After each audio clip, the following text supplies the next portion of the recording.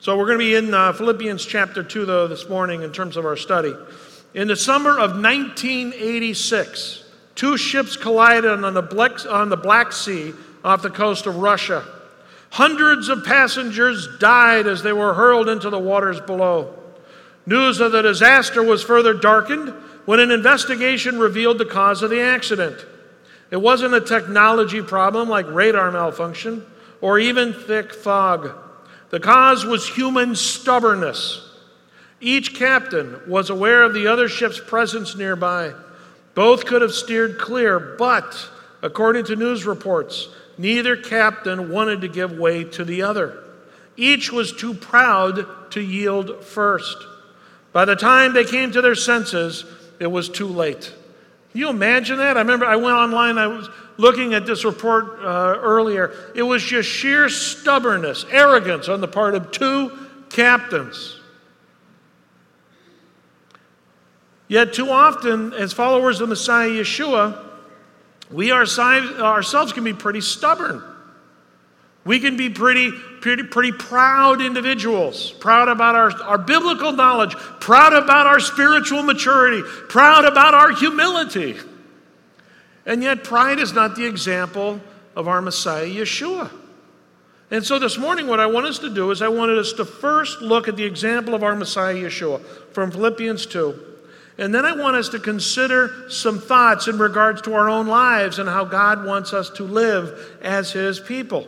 So turn with me in the text. We're going to look first at Philippians chapter 2. Philippians chapter 2, verses 1 through 11. I will be reading from the Tree of Life version text, of which I am a board member. So that's why this is a promotional plug here. Okay.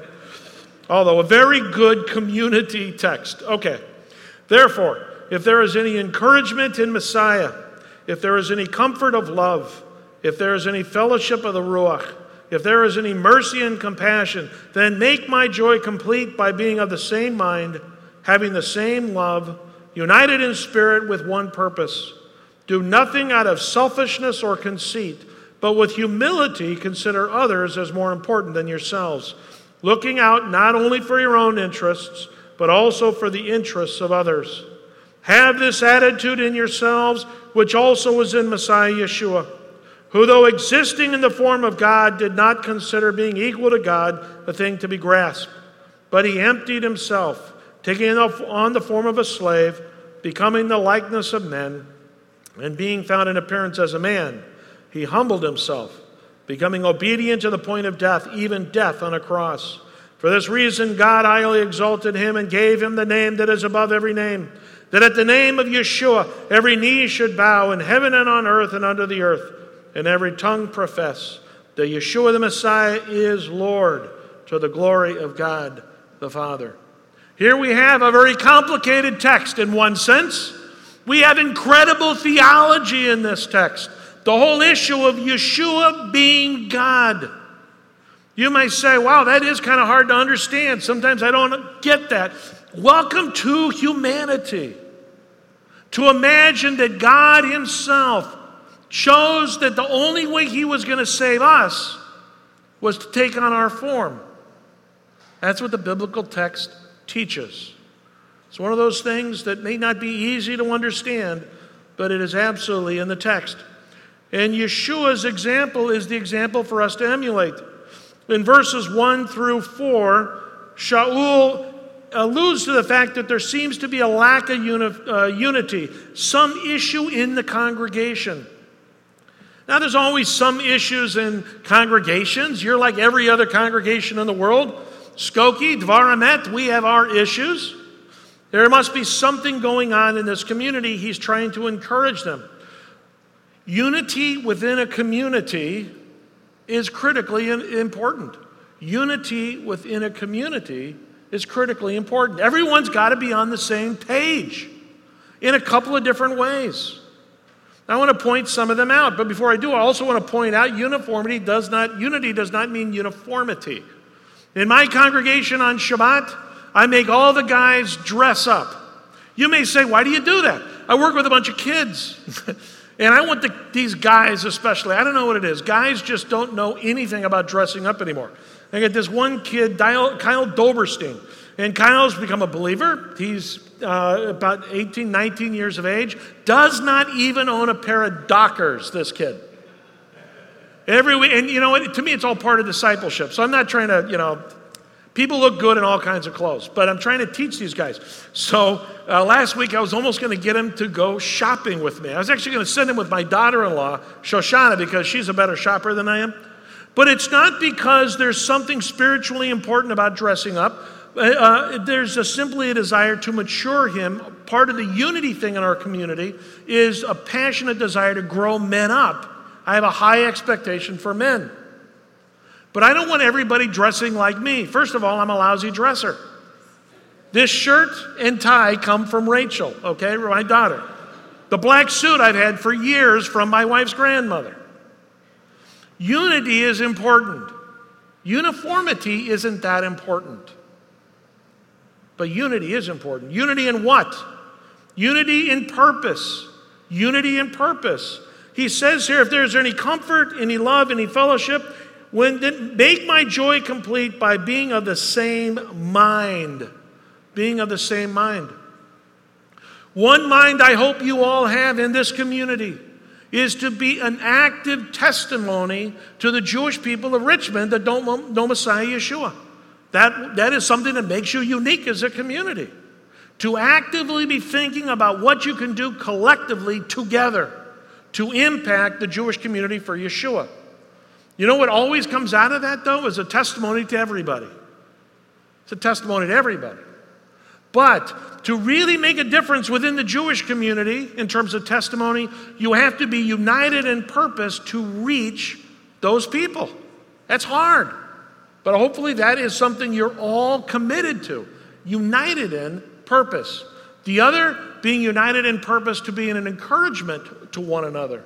To really care about one another. That you don't just come in, take in terms of the service in the community, and then walk out the door. But you all are united in purpose to be encouraging to one another. Even the people you may not like so much.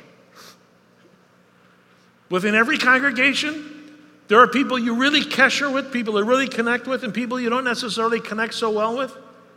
But being committed to everyone, united in that purpose as a community. United in theology. In full agreement, theologically speaking. God willing, in late May or early June, I'm going to send one of our leading theologians to Germany. One of our leading UMJ theologians, Mark Kinzer is his name. Now, some people find Mark to be a little bit edgy in some ways, okay? But Mark Kinzer is one of the best teachers we have on the issue of the deity of Yeshua. And I've heard that some of the Messianic communities in Europe, some of their people are questioning the deity of Yeshua. You might say, how could that be? Well, because it is. I want to send Mark there to encourage them on this important teaching, that they might be united in theology, not just among themselves, but with all of us. You know, in your community here, you might be at a certain stage in your relationship with God and your gaining of understanding. And there are some things that you might not fully understand. My answer to you really is learn in humility from your leadership. You have good, solid, stable leadership in this community. Learn from them so that there is unity in your theology. Don't be a lone wolf coming up with all kinds of information you get off the internet. The internet. Such a large collection of nonsense often on the internet. Learn from your leaders so that you are united in theology. Another point, two other points very important in unity: preferring one another and deferring to one another. Preferring means genuine concern for others with actions that match our words. Concern for one another, praying for the sick. You know, I come in today, I go to shake David Wine's hand, and of course he gives me an elbow because he's not feeling well. That's concern for others. All right? Being concerned when people are sick or people have need.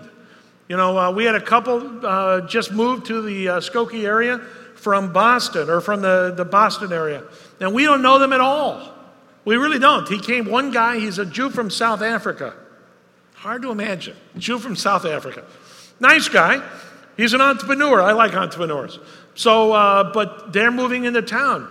And the very first thing that I'm gone, unfortunately, they just came in on Wednesday or Thursday, is I said to the people in my community, you need to go out and show concern for these people. They need us to demonstrate concern because he's coming into town with 3 children, all of them under 5, and a pregnant wife.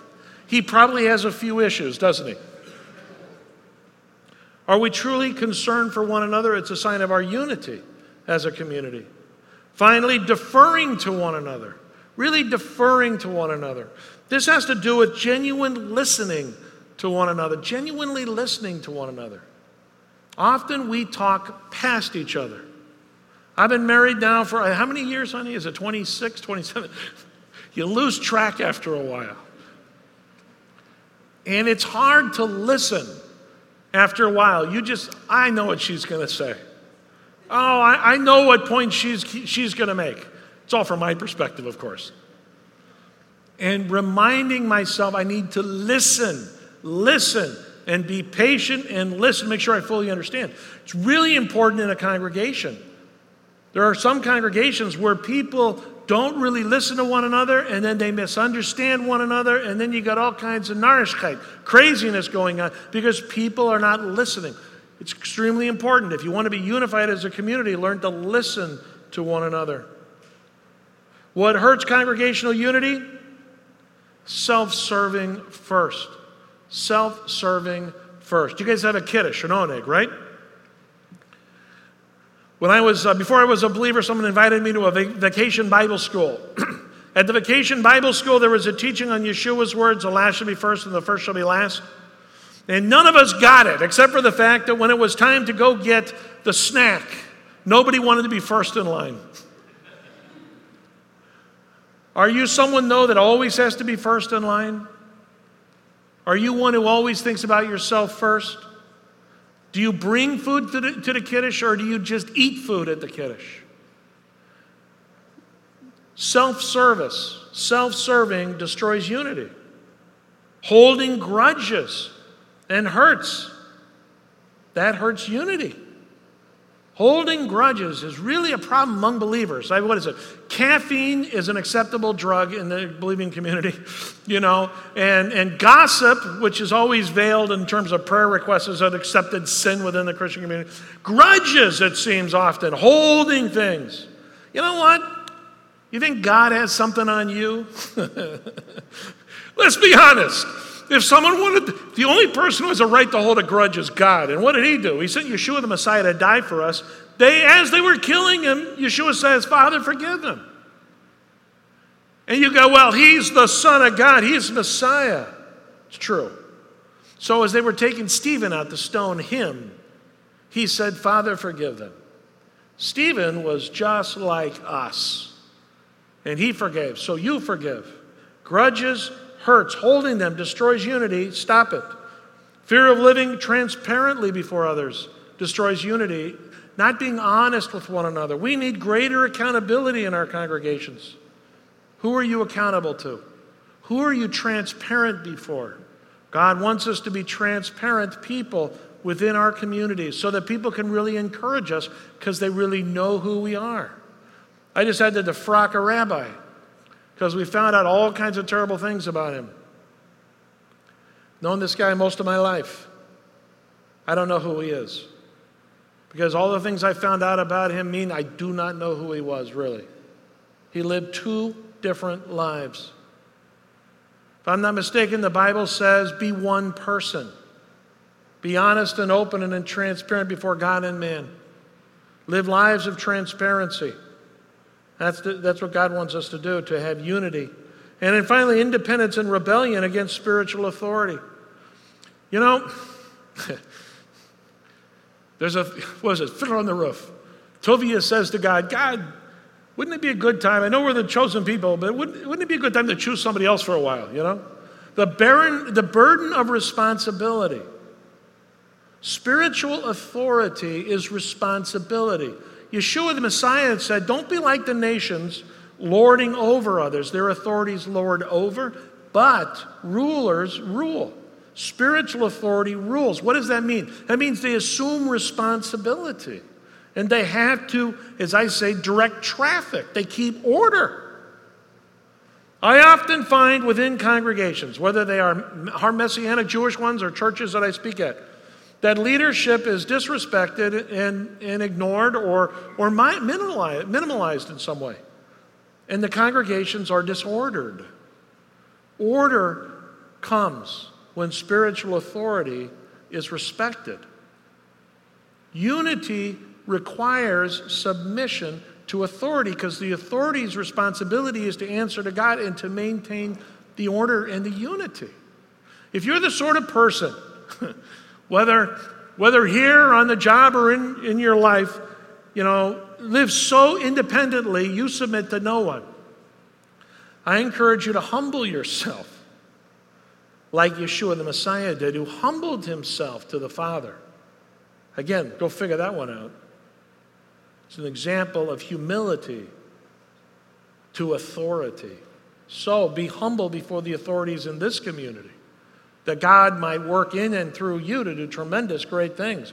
And possibly, if you're a servant enough, to raise you up to authority and responsibility over others. Well, I'm not going to go into the theology of what we see here in Yeshua's example. We talked about it enough. I want to just finish with verses in the literally 3 or 4 minutes I have left here. Take a look at verse 12. It says, "Therefore, my loved ones, just as you have always obeyed, not only in my presence, but now even more in my absence, work out your salvation with fear and trembling. For the one working in you is God, both to will and to work for his good pleasure.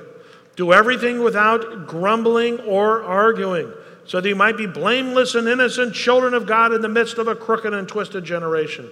Among them you shine as lights in the world, holding fast to the word of God of life, so that I may boast in the day of Messiah, that I did not run or labor in vain. But even if I am being poured out as a drink offering upon the sacrifice and the service of your faith, I rejoice and share my joy with you all. The same way you also rejoice and share your joy with me." Here we see in these final verses, at least in this middle section, this humility challenge of Shaul. Shaul lived a life of humility. If you've read the New Testament, and hopefully you've read it at least once, you know that sometimes he speaks deferentially, and he's very humble. He submits himself consistently and always to the leadership in Jerusalem.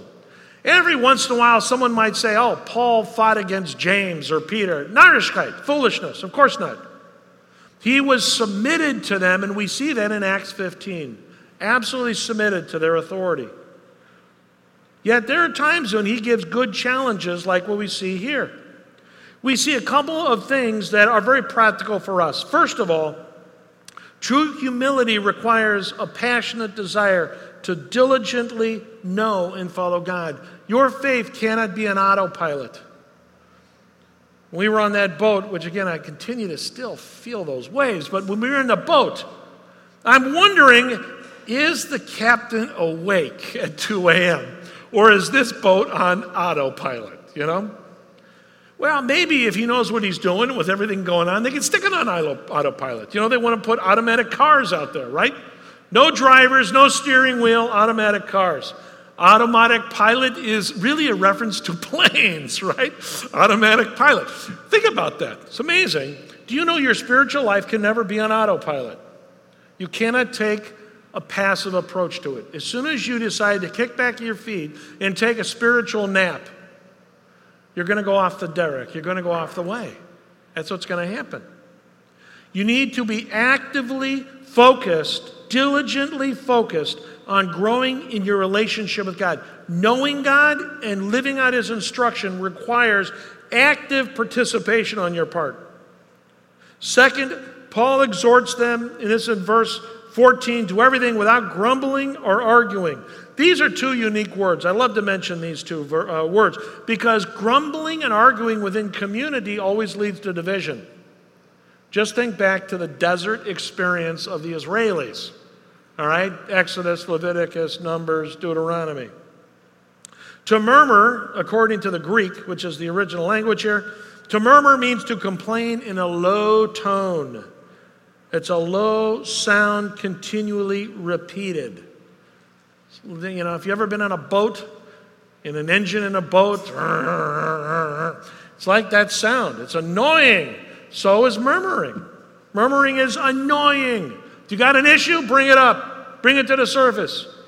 You know, I like to point out in my community, and I say it everywhere, so if you have an issue, come and talk to me. Come and talk to me. Murmuring doesn't do anything valuable within community. What it does is it leads to division, causes dissension. Complaints need to be brought up to the authority because sometimes complaints are valid. Otherwise, sometimes they're just misunderstandings that need to be dealt with. Or sometimes people just like to complain. They just like to complain. You know, they don't like the color. They don't like this, that, the other thing. Some people just like to complain. Those are the sort of people, what I like to do is say, you know what? You got nothing to talk about here. Stop complaining. Complaining really can hurt a community. Disputing, to resist, oppose, to question the validity of, to rebel. You know, that happens again a lot within religious communities. I often think, in a religious community where we are supposed to be humble before God, how hard it is for us to be truly humble before one another. You know, there's people I know who don't have long lists of educational accomplishments behind their names. They don't write books. But they walk with the Lord. They walk with the Lord. And they have gained my respect and my submission because they have walked with the Lord. I bow before them in humility. I submit to their authority. We need to be like that when it comes to community life. Looking for the individuals who have walked with the Lord successfully. You see it in their life, in their wife's life, or their spouse's life, and their children. They've walked with the Lord. To submit to those people, to learn from them. Finally, the whole thing ends up in the chapter, and it's really the keystone point, or I'm just going to end with it. He says, I'm going to die. I'm going to be pouring out my life. His passionate desire for these Philippians is that their lives would be poured out as well. And that their lives would be an example and a testimony of witness as bright lights in a dark world. Tonight I see there's a meeting on ISIS. I wish I could sit and tell you about all the stuff that I see just in my running around. Folks, we are living in an increasingly dark world. Is your light visible? Can people see your faith lived out? If not, take time, read Philippians chapter 2. Actually, just start reading the scriptures more regularly probably, but read and contemplate and consider. God needs us to be bright lights in this dark world. The world needs to know where we're at. If they want to persecute us, they can easily find us. But if they're drawn to the truth, if the Ruach HaKodesh, the Spirit of God is moving in them, they can find us as well. The Lord our God needs our lives of humility. How bright is your light? How committed are you to living out a bright light of testimony in unity within this community for the sake of our Messiah, Yeshua? Let's close in a word of prayer. God, we thank you so much for the truth of your scriptures and the challenge of it.